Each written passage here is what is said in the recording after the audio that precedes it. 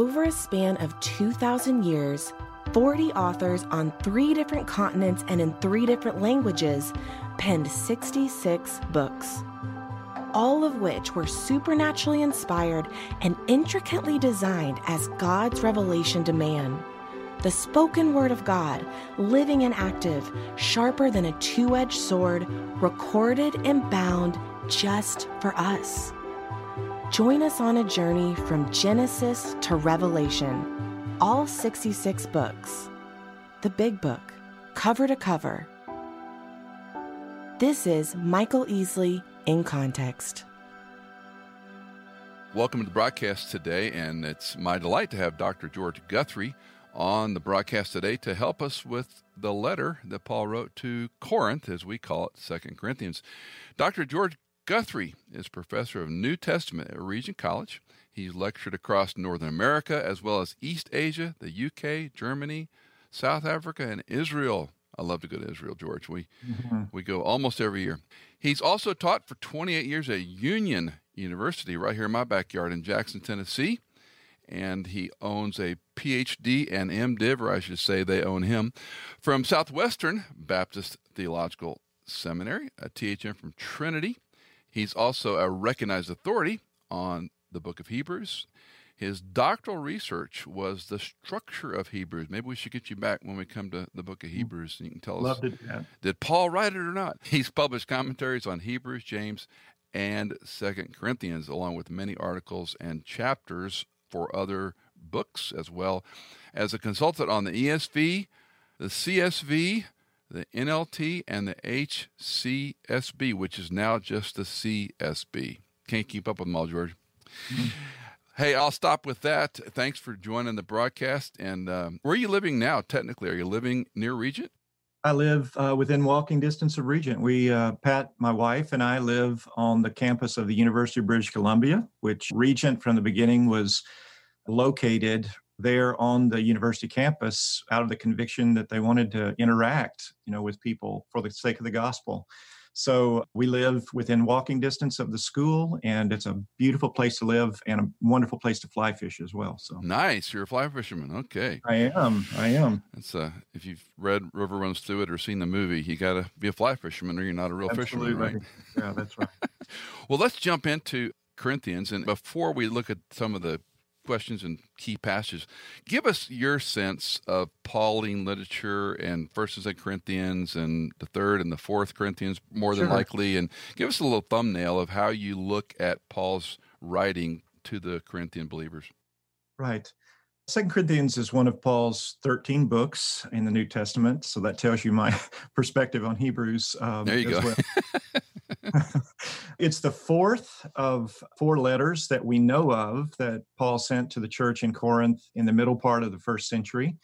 We only have 2 of those letters. In 1 Corinthians 5:9, he mentions a previous letter that he's responding to in 1 Corinthians. And then in 2 Corinthians 2, 3, and 4, he mentions a sorrowful letter. One of the things we can talk about is that Paul is prompted by kind of a crisis at the moment in his ministry in Corinth. And there's been a bit of a blow up and kind of a kerfuffle publicly and that kind of thing. And so Paul goes back to Ephesus after visiting Corinth and just pours out his heart. He says, I wrote you through a veil of tears. So he's heartbroken when he writes that letter, but that letter really puts some things in motion in Corinth. So he writes the previous letter, 1 Corinthians, the sorrowful letter, and then this letter that we call 2 Corinthians. I think he's writing in about the winter of AD 54, 55, kind of late fall or winter of 54, 55. That's a little bit earlier than some people date the book. Right. I think one thing that's significant about that, think about the fact that the church is less than 5 years old. So these are very, very young believers that he's dealing with. And they seem to be people who have really been they still have absorbed their culture to a point that it's shaping the way they think about life and leadership and those kind of things. So Paul had first come to Corinth in the spring of AD 50. It's now AD 54, 55. And he's writing this letter to address kind of some key issues that are going on with the Corinthians at this point. Let's talk about, I want to get your take on some of these things, because in Pauline literature, the salutations, we talk a lot about those in seminary and Bible college, perhaps. Right. But I'm always struck with the Christology of his salutations. You can't go a verse or a stanza or a phrase in Greek without him talking about the divine pronoun, the Father, Lord Jesus Christ, God, Christ, our Lord. Any comment about that? I was struck by that in Ephesians the other day. Out of 23 verses, the way we count them, 21 have one or more references to God, the Father, the Spirit, the divine pronoun.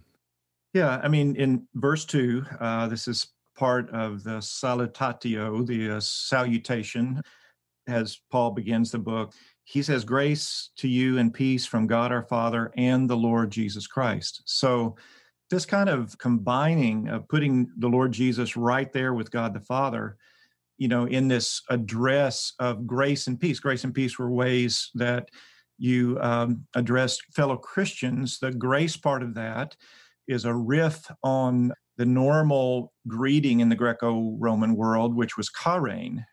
And so in early Christianity, this was transformed into charis, which is grace. Interesting. So grace and then peace would be the normal way of greeting Jewish people.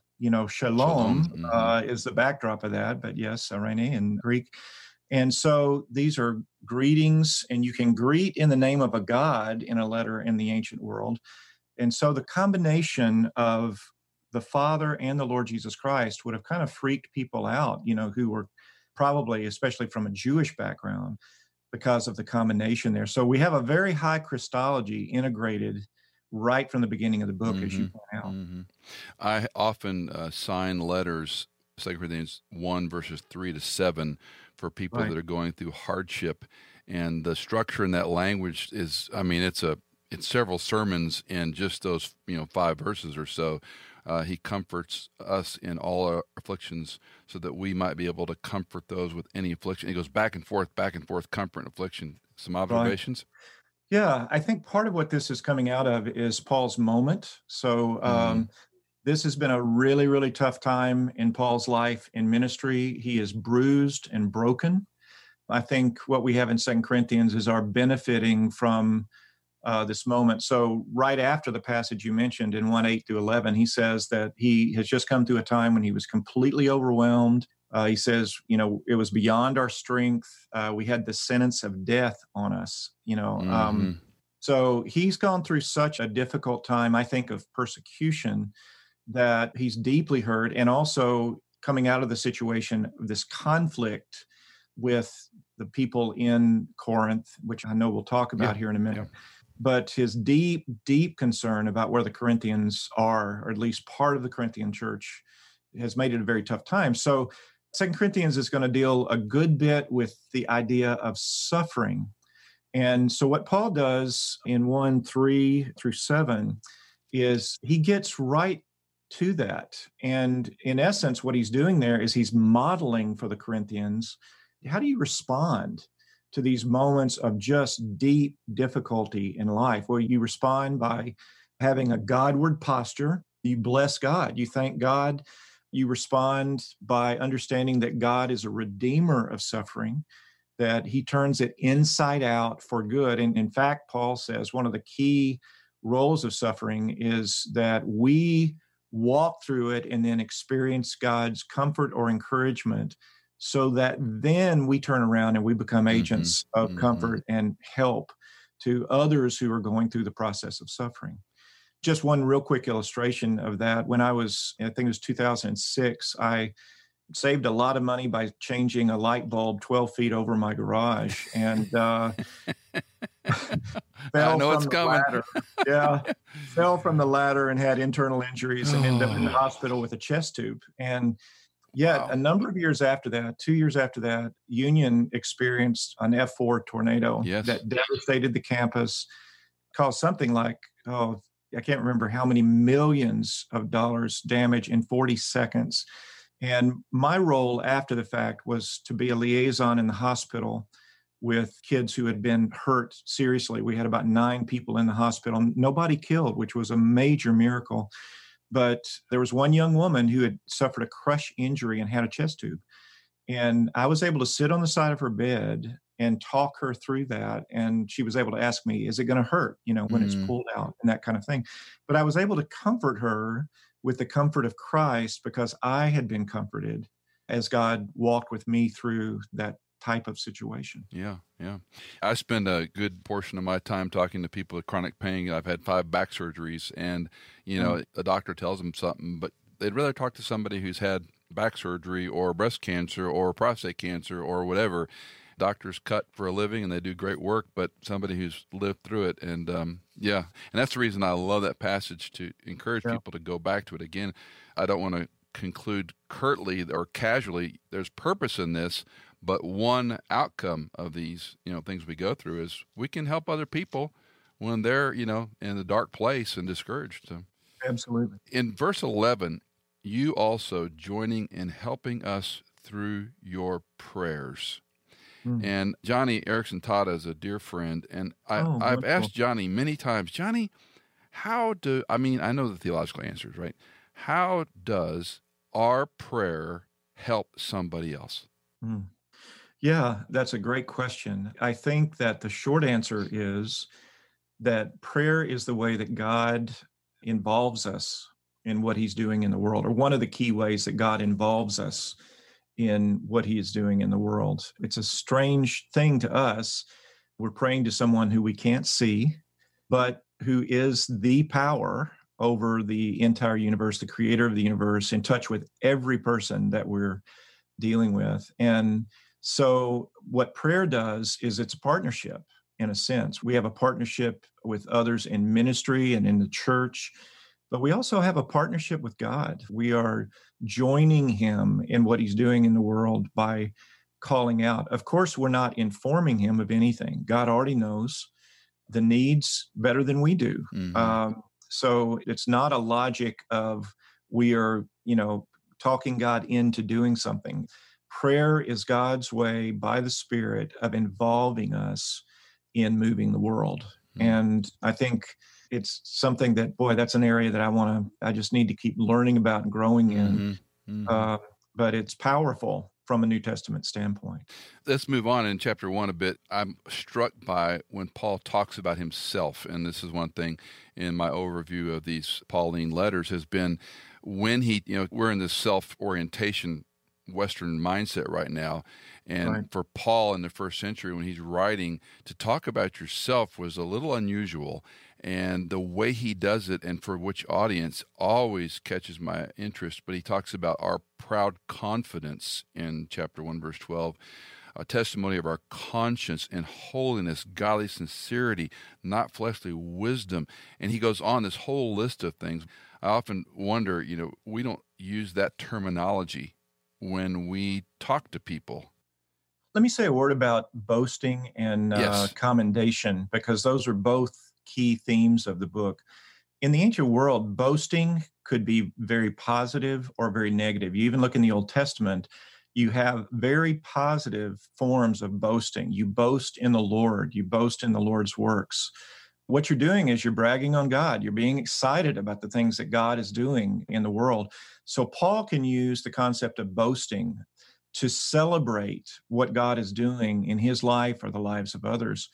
There's a negative kind of boasting, though, that is really the type that the false teachers in Corinth are using. One of the problems Paul is dealing with is there are false teachers who have infiltrated this church, and they are not good models of Christian leadership. In fact, they're very, very bad models. And one of the things they do, a guy named Bruce Winter is a scholar who suggests that who Paul is dealing with are actually first century sophists, Jewish, but really kind of taken into the Greco-Roman culture, buying into that. A sophist was someone who put emphasis on the way they dressed, the way that they spoke publicly, how much money they were making through their speaking.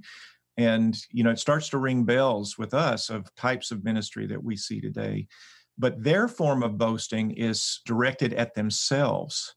They're bragging about their abilities. They're bragging about the effect that they have had, that kind of thing. In the same way, commendation is a parallel concept in 2 Corinthians. Commendation is telling other people why you're great and why you ought to be listened to. But now Paul also, I suggest, uses the concept of commendation in a little bit different way. There were two times when commendation was appropriate in the ancient world. Think of reference letters today. If somebody is writing you a reference letter, they're commending you. And you may even write yourself to someone, kind of making the case for why you would be a good employee or something like that. There was that form of commendation in the ancient world as well, where you could commend yourself appropriately when you first met somebody or when the relationship was needing to be repaired. So that's why Paul at points is going to say, do we really need to be doing this? We already have a relationship established. Do I need to come back around? You should be commending me. You're kind of trying to force me to commend myself.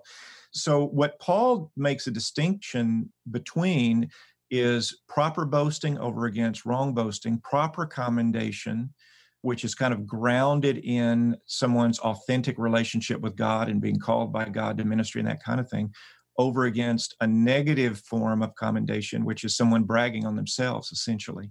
You kind of have to sort that out in 2 Corinthians. Yes. And he does that in 1 Corinthians when he brags, if I'm going to boast in anything, and he switches the argument there the way you've articulated. Let's talk briefly about sealed and pledged, because those words only show up a few times in the New Testament. In chapter 122, who sealed us and gave us the Spirit in our hearts as a pledge. And he'll mention that again in 5:5, if memory serves. Yep. Okay. So the relationship that we have with the Holy Spirit is a new covenant relationship by which we are cleansed and the Spirit comes into our lives. A seal in the ancient world was a mark of authenticity. It was, someone might have a seal on a ring, or they might have a little thing that they would carry in their pocket that was kind of a roller seal where you could put down hot wax and then roll the seal over it, and it would make your mark on that. So us being sealed with the Spirit is, in essence, I think, a way of saying that God has put his mark on us. We are his. And I think that that's kind of the key idea that's going on there. Let's jump ahead to the new covenant, because you mentioned it a moment ago. And chapter 3, you tell me, but this is where he's starting to expand what this means to them. And again, the back and forth language, the structure of this is just a study in itself. How many times he's going to talk about their adequacy or inadequacy versus the glory of God. So So the backdrop of this is beginning in 2:14. You have a big shift in the letter. The first part there from 1:12 all the way through 2:13. What Paul is doing is he's actually having to defend his ministry. Evidently, the backdrop of what's going on in 2 Corinthians in part is that Paul had told the Corinthians that he would come back to Corinth and pass through Corinth on his way to Macedonia. He ends up not doing that. He has a change of plans. And so instead, he goes from Ephesus north to Troas and then on up into Macedonia. And that's, as he's on that trip, is where he writes 2 Corinthians. So back when he had gone north, but not yet written the book, the Corinthians are really agitated, and these false teachers are publicly, saying Paul is wishy-washy. You can't trust the guy. And so what he does is he goes into an explanation there in chapter 1 that, no, this was me just following where God was leading me in the world. We're not being people who lack integrity. In fact, we're following God with integrity. When you get to chapter 2, verse 14, he uses this word picture of a Roman triumph. There was a celebration parade of a Roman general who had won a great battle. And he, in essence, is saying, look, we have followed Christ through the world, and we are celebrating the gospel. In fact, I think the imagery there is that the gospel is like the incense. When a Roman general was doing this parade, incense would fill the streets because you would have people marching in the parade with these incense burners, wafting up to the gods. And I think Paul's using the image of incense there as an image, a word picture for the gospel. It's wafting out over the crowds. Some people respond to it beautifully. Other people hate it. They smell it as a kind of a message of death. And so he uses this imagery to get into the great center section of the book, which is his theological treatment of what it means to be a true minister of Jesus Christ. Mm. So he moves from that imagery and then moves into chapter 3, where he begins to talk about the new covenant. And new covenant people, as you alluded to, we don't put confidence in ourselves. I love that passage in verses 4 through 6. It's not that we are confident in ourselves to consider anything as coming from ourselves, but our competency is from God. Yes. And that's because new covenant ministry is a ministry that's driven by the Spirit. And it's not about flash and what you look like as the leader up front. It's about a ministry of the Spirit that then all the people, it's not one person of the shining face. If it's real Christian ministry, everybody's face is going to be shining with the glory of God and the presence of God through that ministry. So that's really what he moves into in 3:7 and following. And he's playing off of that wonderful passage in Exodus 34, where Moses goes up on the mountain and comes down with his face glowing. In that old covenant context, he has to snuff that out with a veil because it freaks the people out. Mm-hmm. And Paul says, that's not the kind of ministry we have. We all with unveiled faces are beholding the glory of the Lord. Yes. Not only we as the lead ministers, but all believers are people who have unveiled faces, who have this face-to-face encounter, this transformative encounter with God by the Spirit, so that we are all manifesting the presence of God in our lives. And that's the real mark of true Christian ministry, is what is the impact that it's having on people? Is it just about them leaving the church and say, man, that guy or that whoever is awesome, is amazing? Or are they leaving transformed so that they're having an impact in the world for the sake of the gospel? How many believers do you think understand a modicum of what you just said, George? I'm reading through this passage as you're talking about that, the veil, and I got to confess, I've not put the emphasis on 18, but we all with unveiled face. It's giving me chills thinking about it. I mean, that means that when we, quote, came down from the mountain, close quote, when we came to Christ, let's just put it that way, we're indwelt by the Spirit, we're sealed, phragizo, by his work, we're endorsed, we're identified, we're one of his, and we should have, not literally, but some sort of Shekinah, some sort of difference in the way we look, the way we act, the way we interact. Yes, absolutely right. Absolutely right. Yeah. And the veil thing there in that passage is really, really interesting. People interpret that in a lot of different ways, but this is a really cool thing in the passage. He says, as he's kind of walking his way through there, where he's talking about the glory of the ministry, he says the Israelites were not able to gaze steadily at Moses' face because the glory, this translation I'm reading is CSB, says, which was set aside. And that's a pretty good translation. Translations often have that it was fading away or whatever. But I interpret this as Paul very straightforwardly reading Exodus 34. And what the veil did is it snuffed out the glory on Moses' face. That's really what that word means. It never in the ancient world means fade. Never does. So what happens is, in this first, as he's walking through the passage, the veil is nullifying the glory on Moses' face. It's snuffing it out. Yeah. And so you have that. But then the cool thing is when he gets down to verses 12, 13, 14 in there, he says at the end of verse 14 that actually what happens is Christ snuffs out the veil that is over people's hearts. So the veil under the old covenant was snuffing out the manifestation of the presence of God on Moses' face. In the new covenant, what happens is that veil kind of shifts his imagery here, that veil that is lying over people's hearts, keeping them from relationship with God. Christ actually snuffs that out, and it's the same word. It's the same word. He takes it away. He nullifies the veil between people and God so that they can have this relationship where they have this face-to-face, life-on-life, transformative experience of God that changes them as they see God's glory. We got to move. There's lots of gold we haven't mined yet. Let's talk about one of my favorite verses for a grammatical illustration. 4:17, momentary light affliction is producing for us an eternal weight of glory far beyond all comparison. And I use that parochially to explain a chiasm, but it's such a beautiful construction. Yeah, it really is. That is so powerful. I actually, in my commentary on Second Corinthians in the Baker Exegetical series, I translate that something like an eternal tonnage of glory. I like it. Yeah. Yeah. It's just kind of an amazing, amazing passage. So you come to the end of chapter 4, that what he's just been dealing with is what I call treasure in terracotta.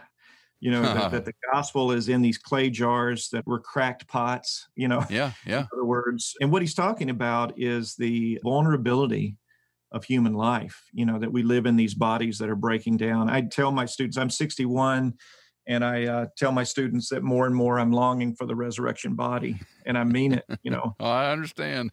kind of ache when I get out of bed in the Yep. morning, that kind of thing. But Paul's grappling with this. This is part of him talking about his suffering.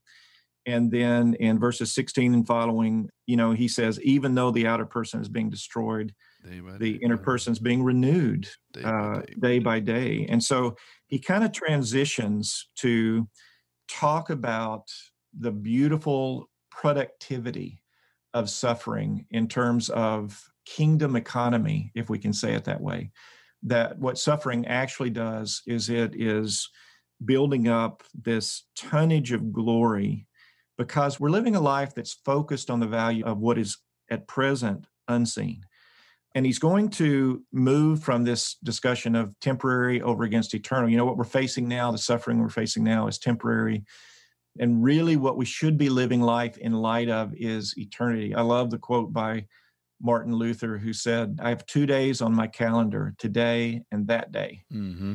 We live in light of eternity. And then he's going to transition to chapter 5, verses 1 through 10, where he talks about the resurrection. Well, that's exactly what I was going to move to. So now we're coming off this beautiful picture of this momentary light affliction. And then, unlike any other New Testament author, the metaphors he gives us of absent, present, the tent, the earthly, the mortality, the sting, asleep, awake, depart, arrive. And so now we're introduced to this temporal v eternal, incredible chapter. And I often wonder what the ancients, when they heard this, because I was just talking with my daughter earlier today about her in-laws versus Cindy and me, and how we talk about getting older and facing death. And, different age groups talk about this stuff differently. And Cindy and I are very open about it because we've, number one, been in ministry and we've buried a lot of friends. Number two, it's just part of life, is that you're going to get older and have cancer. And I have this little adage I do with a sort of make a hook move with my fist. I go, here's another cheery Michael Easley sermon. You're going to die, But, That's right. But I wonder how the ancients, who were probably living to their 40s in this audience, maybe 50 if they were really old. Probably the average age, life expectancy was late 40s for the vast majority on average, Yeah, and so this is actually a really debated passage in scholarship. There are some people who read this as Paul kind of moving from what we have in 1 Corinthians 15, which of course is the great chapter on the resurrection and the resurrection body and all that kind of stuff.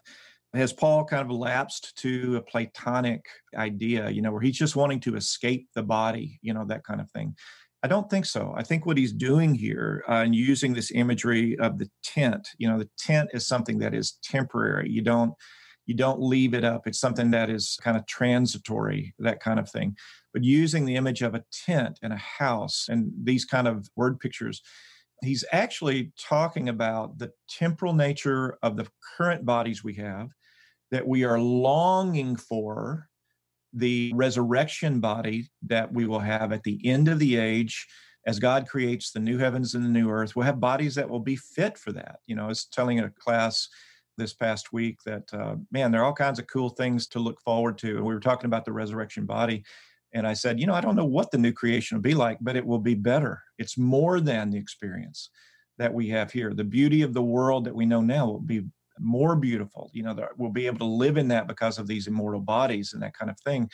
But I think what he's doing is he's anticipating the resurrection body, but he's using language here that also includes the fact that when we, to be absent from the body, to die now, is to be present with the Lord. So you have what we could call life after death when we die and we go to be with the Lord. And then we have what N.T. Wright, for instance, calls life after death, which is the resurrection life, the resurrection body. Mm. And it is the great Christian hope. We're not going to just be sitting around on a cloud as Casper the Ghost, playing harps and that kind of thing. We will have a greater existence, a more profound existence than we have now. George, let's move ahead in the book a little bit. You said Paul is addressing a false teachings that are going on. Chapter 11 is a haymaker chapter to me. So walk us through some of the things he's addressing, and then I want to ask you some questions about his litany of all the experiences he went through. Yeah. So when you get to chapter 10, one of the things that you need to realize about 2 Corinthians that makes it challenging for most of us to read is that you have these shifts in the book. So in chapter 7, Paul can be very glowing about how the Corinthians have responded. And then you get to chapter 10, verse 1, and all of a sudden you have this big shift in tone, and he becomes very negative. He becomes sarcastic even as he moves from that part of the book. There are two explanations of this. One is that Paul is dealing with a broad group of Corinthians. If you go back to the first of the book, he's not just dealing with one church group in Corinth. He's dealing with the brothers and sisters throughout Achaia, throughout the province. Mm-hmm. So I think it's a mixed bag. I think you have house churches that are throughout the region. The majority of them have responded very positively to Paul's ministry, and, they're not the problem. But then you have these other pockets where they are buying into this ministry of these false teachers, and that's who Paul is really addressing. So you have this kind of shift that gives evidence of the fact that Paul's dealing with various groups through this book. The other thing is we need to understand that these false teachers are really kind of embodying what would have sounded great on the streets of Corinth. The type of leadership that they're selling is a Roman type of leadership. It's all about attaining glory and honor. It's about making money. It's about not doing manual labor. So think about the fact that Paul says, no, I don't want support. I'm going to keep, doing tents and let the Macedonians help support me and that kind of thing. It's about skill in public speaking, all of these different things. And by contrast, Paul is all about humility, the role of a servant, rejection of patronage and financial gain, because in that culture, if Paul had allowed one of the leaders in Corinth, one of these cultural leaders, a rich person, to support his ministry in Corinth, then from a cultural standpoint, he would have been obligated to do what that person told him to do. And so what Paul does is he says, no, I'm not going to be paid by somebody else. So he refuses that. And then the final thing that he does is he refuses to go toe-to-toe with these false teachers and use his ability at public speaking to kind of address and, go toe-to-toe with them. Mm-hmm. So what happens in chapter 11 is he now is taking the gloves off. He's coming at them. He's saying, look, these false teachers, they have a different Jesus. They have a different gospel that I'm preaching and a different spirit. Mm. These are people who are using the language of the faith, but they are not Christians. In fact, they are servants of Satan. Mm. The Corinthians have been pushing him and saying, come on, go toe-to-toe with these guys, use your rhetoric, show them that you're great, you can really be a great leader. And throughout the book, Paul has been saying, that's not the way I operate. That's not the way I'm doing. I don't want your faith to be grounded in the wisdom of the world or my abilities or any of these things. And yet they keep pushing him. And what happens as he kind of deals with these false teachers at the beginning of 11, then he moves into what we call the fool's speech. And in the fool's speech, Paul says, finally, okay, all right, you want me to boast in my own abilities? You want me to brag about myself? You want me to use rhetoric to really kind of build myself up? Okay, let me tell you about myself. And he starts out by using kind of identity markers that they would have thought, okay, here we go.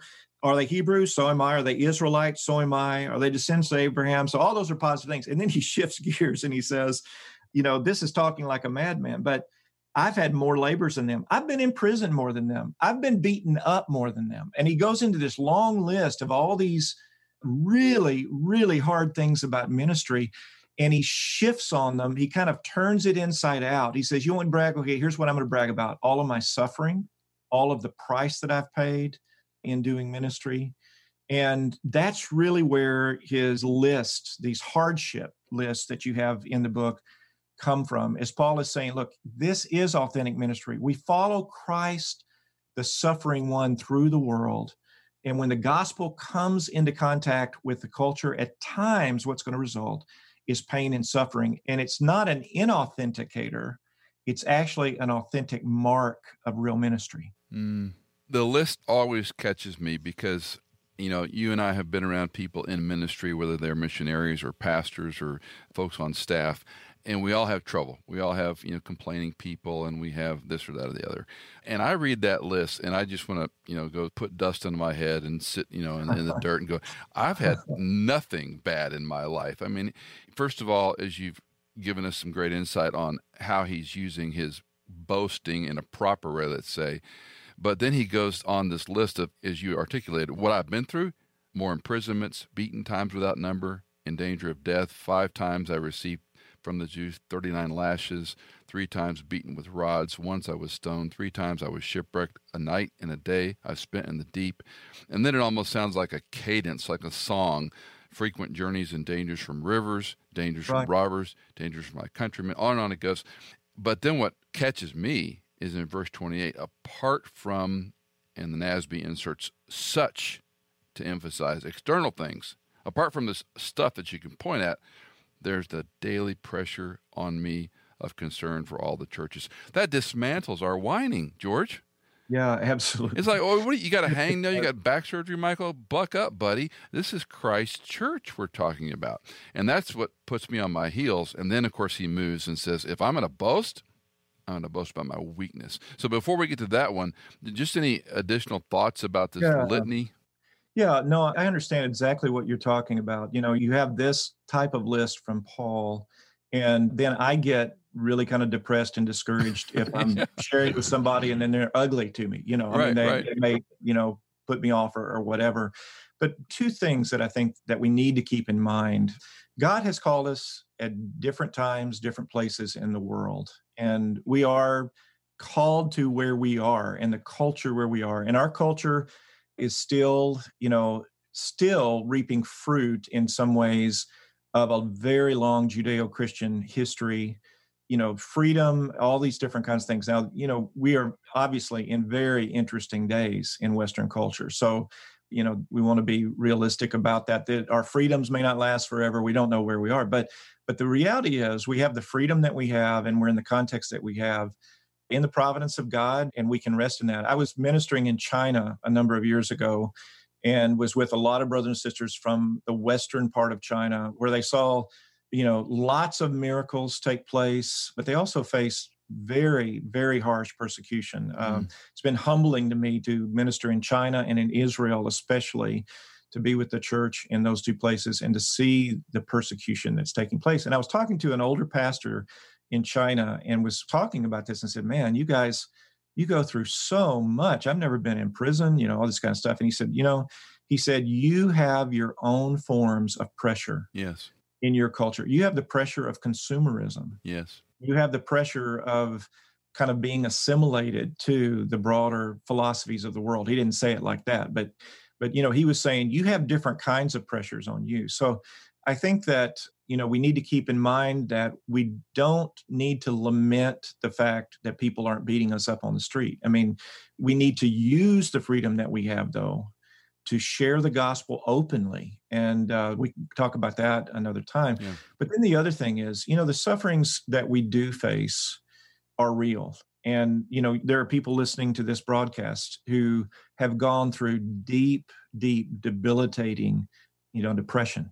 Sure. Who have gone through unbelievable suffering with a spouse dying of cancer. And I do think, even though 2 Corinthians is dealing a lot with the aspects of suffering related to persecution, I think it is applicable in principle to those very deep, dark times that we face in life. And it's encouraging that we can face the encouragement and the comfort of God in the midst of that suffering, and God redeems it and turns it inside out for the sake of the gospel. For those of us in ministry, where this culminates is the thorn in the flesh passage. Which is where I'm going. Let me read that, chapter 12, verse 7. Because of the surpassing greatness of the revelations, for this reason, To keep me from exalting myself, there was given me a thorn in the flesh, a messenger of Satan to torment me, to keep me from exalting myself. Concerning this, I implored the Lord 3 times that it might leave me.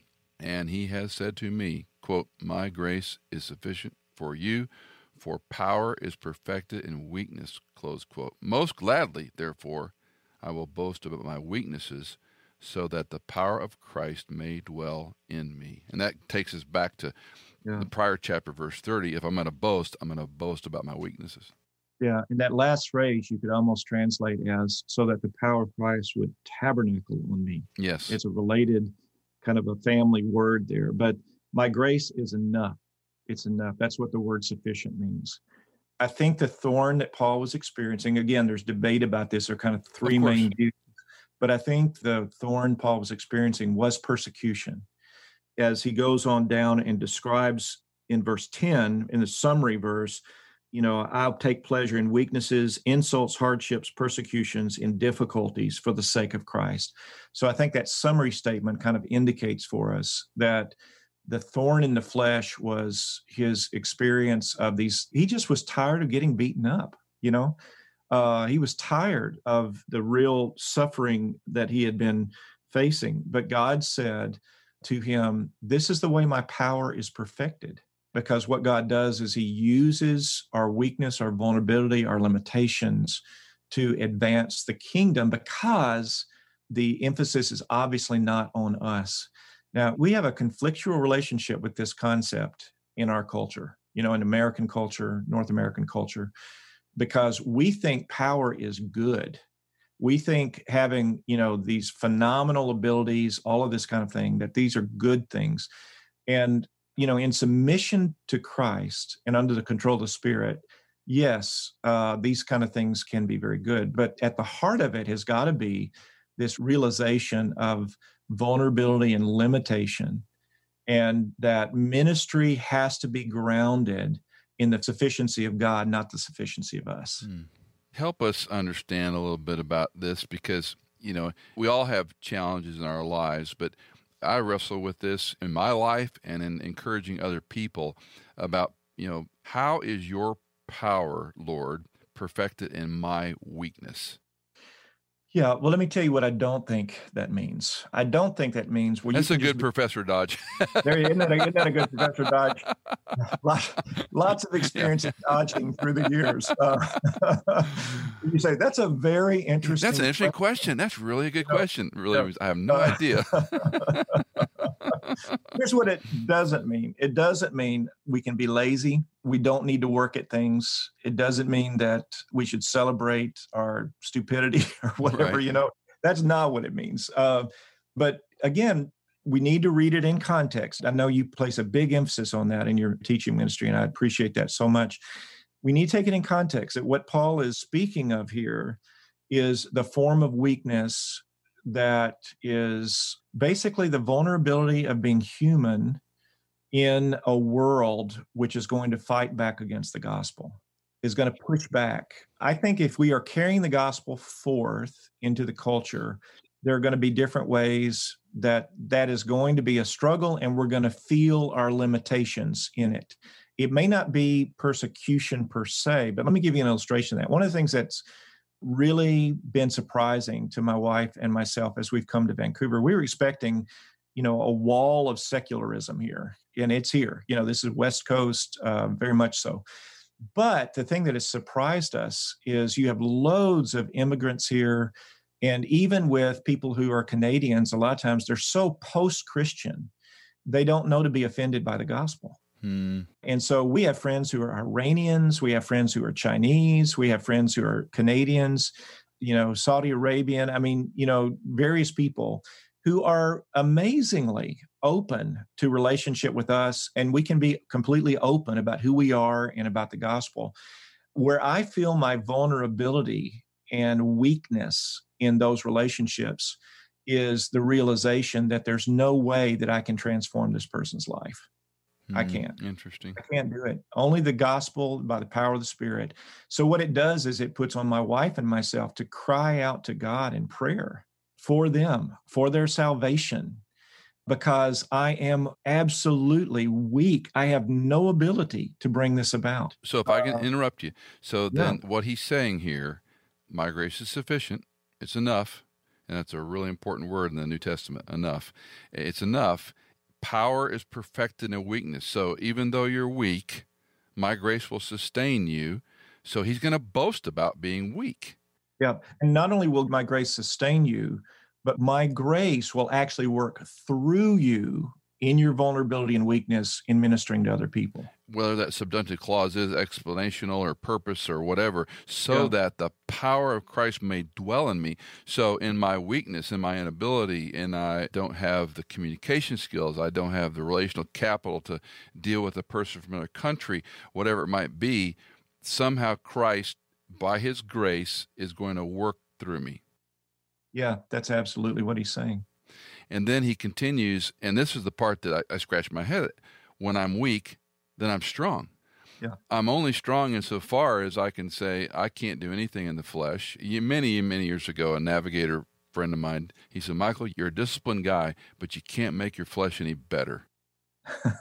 And I never forgot that. I mean, it's like, wow, that's an epiphany there. No matter how godly or disciplined or whatever we want to, label ourselves, maturing Christians, the flesh is not going to get better. Yeah. And I think that we ought to be disciplined people. I mean, there are virtues where I believe in working out. I believe in working out more than I work out. I need to work out more. I have time with the Lord on a daily basis. I really try to work hard at studying scripture and those kind of things. So we need to work hard at all those things. But at the end of the day, we're limited. We are weak in the face of the dynamics of this universe. And realizing that and embracing that and embracing our limitations, I think, is just a foundation stone of true life and ministry. What it does is it gives us space to live in the grace of God and find that the power of God is in that space of grace. I had written in the margin of my Bible, studying this passage a long time ago, how can I be content in my weakness? How, when I'm weak, am I strong? None of this apart from you, your work. Otherwise, I'm hopeless and at an end. Absolutely.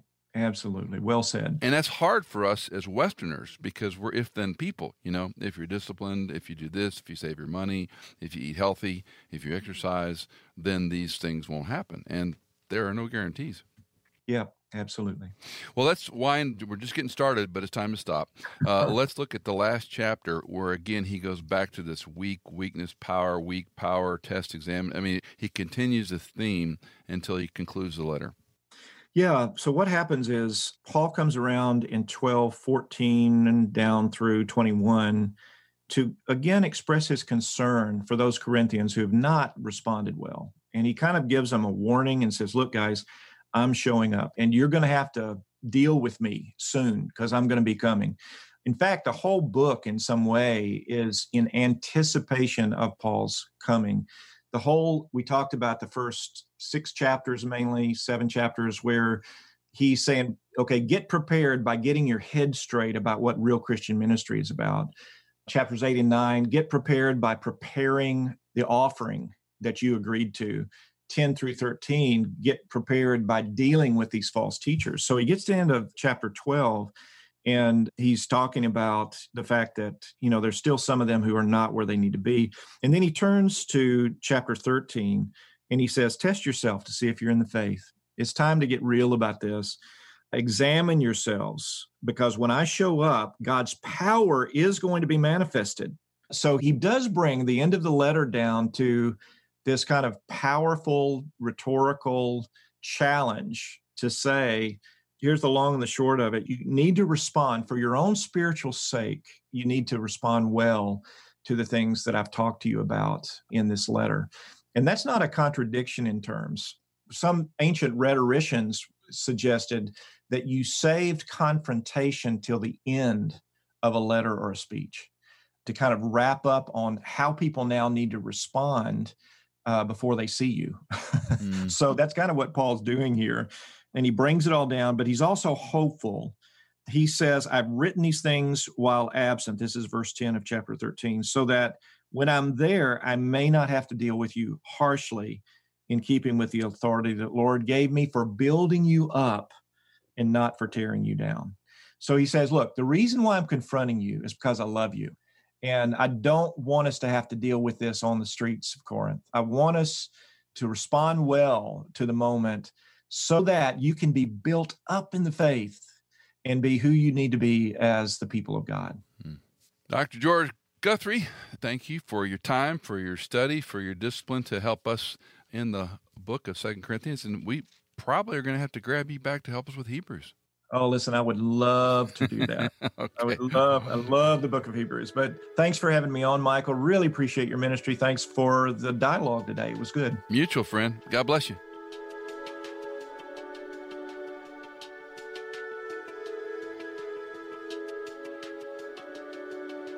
Did you know that In Context is fully funded by our listeners like you? If you are a regular listener, would you consider giving a one-time or perhaps monthly donation? You can give at michaelincontext.com. In Context is produced by Hannah Seymour, mixed and mastered by Sonomorphic, and music composed by Chad Cates.